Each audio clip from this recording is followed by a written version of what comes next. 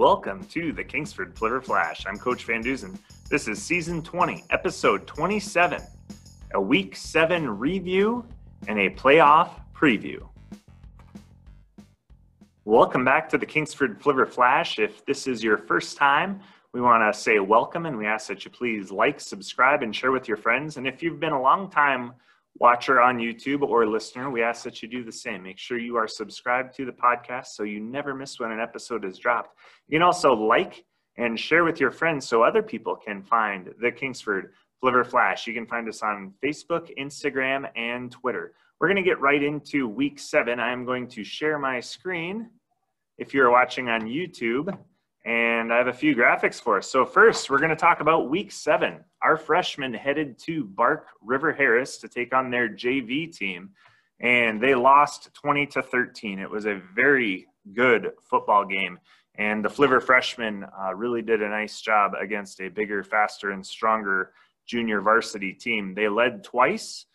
They led in the second quarter, and then they led again in the third quarter. With the last play, they went up 13-12, and then Bark River was able to get another score in the fourth quarter, handing them a loss. Now the JV Flivvers headed to Gladstone, and much like has been the story with the JVs this year, it was close for a quarter and a half, and then the JV Flivvers really took command of that football game and won 37-6.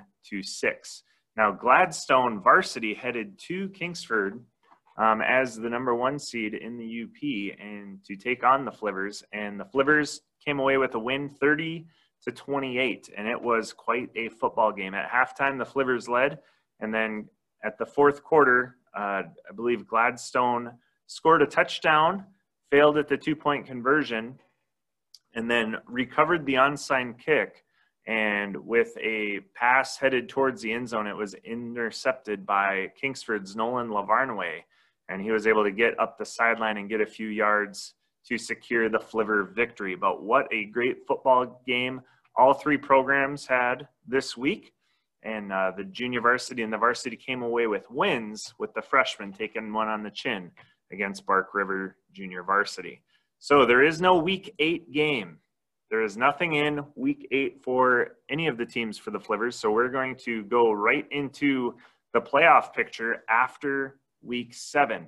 Looking at Division 3, we have Marquette as the number 3 seed for Division 3, Region 1, District 1. And if the playoffs were to start tomorrow, Marquette would host Petoskey as the number 3 seed. So when we're looking at these playoff pictures, it's important that you look at the top 4, because they're going to end up hosting. Again, with the MSHAA rules saying everybody makes the playoffs this year, the top 4 in each district will host. So let's go to Division 4, where we see Escanaba, who has not played a football game yet this year. They ended up forfeiting the 1 game against Kingsford. Last week, they were supposed to play Iron Mountain for the first time in many, many years.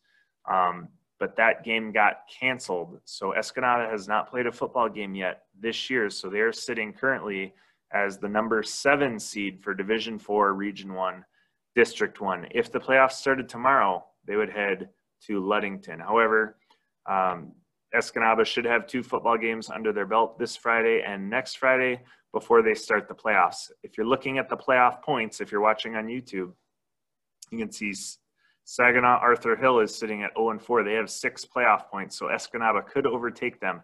So this may change up a little bit just based on playoff points.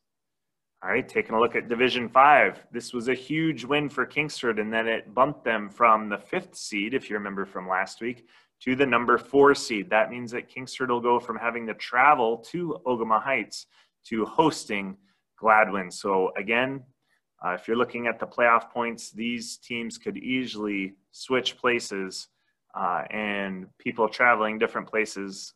With Kingsford having 1 game left against Menominee, a win will almost surely guarantee them hosting a playoff game, and a loss to Menominee, it could go anywhere. Then it depends on every other team and what happens. So going into Division 6, we see quite a few foes of the Flivvers. Gladstone, even with a loss to Kingsford, is sitting at the number 1 seed for Region 1, District 1 in Division 6. with Menominee sitting at the 4 seed at 2-2, and then Calumet, the Flivers' first opponent, week 1, is sitting at the 6 seed, and they've only had 2 football games, so that's hurting them in the playoff picture. But we see some other teams from the UP there. We have Houghton, Ishpeming, Bessemer, and Negaunee. So taking a look at Division 7, not a lot of UP teams here, but we have to give a shout out to the number 5 seed, the Lance Purple Hornets, and also the number 6 seed, the Manistee Emeralds in Division 7. Heading to Division 8, there are several UP teams here, including the number 1 seed, that team from the other side of Woodward, Iron Mountain, sitting at the number 1 seed at 3-0. We also have St. Ignace, Bark River, West Iron County, Norway, and Gwynn. So again, with the playoff picture coming two weeks from now, 2 more games, all of these teams could switch where they are and who's traveling where to play who. Taking a quick look at 8-man football, almost exclusively UP teams here. We have the number 1 seed in Munising at 4-0 for Division 1, Region 1, District 1, and Powers North Central for Division 2, Region 1, District 1. Both of those teams are sitting at 4-0. The number 2 seed for each is Pelston and Cedarville. The number 3 is Pickford and Rapid River. And the number 4 seed is Indian River, Indian Lake, and Crystal Falls Forest Park. So those 8 teams, if playoffs were to start tomorrow, would be hosting playoff games. So that's going to do it for the screen share. And we're coming back. So this week, Kingsford does not have a game. Next week, the varsity is supposed to play Menominee, and the junior varsity will be combining with the freshmen and taking on the Menominee JV. So again, this week there's no football game. Some of the players are having, we're giving the teams a day off here and there, lifting, watching film, recouping so that we can attack the last week of the season at full strength. So we ask that you like, share, and do all the things that are good on our Instagram, Facebook, and Twitter so that other people can know about the Kingsford Flivver Flash and experience all the great things that are happening around Kingsford Flivver football. Despite this pandemic, we're still plugging away and doing all of the things that we can for these players. So until next time, this is Coach Van Duzen. Invest in tomorrow by owning today.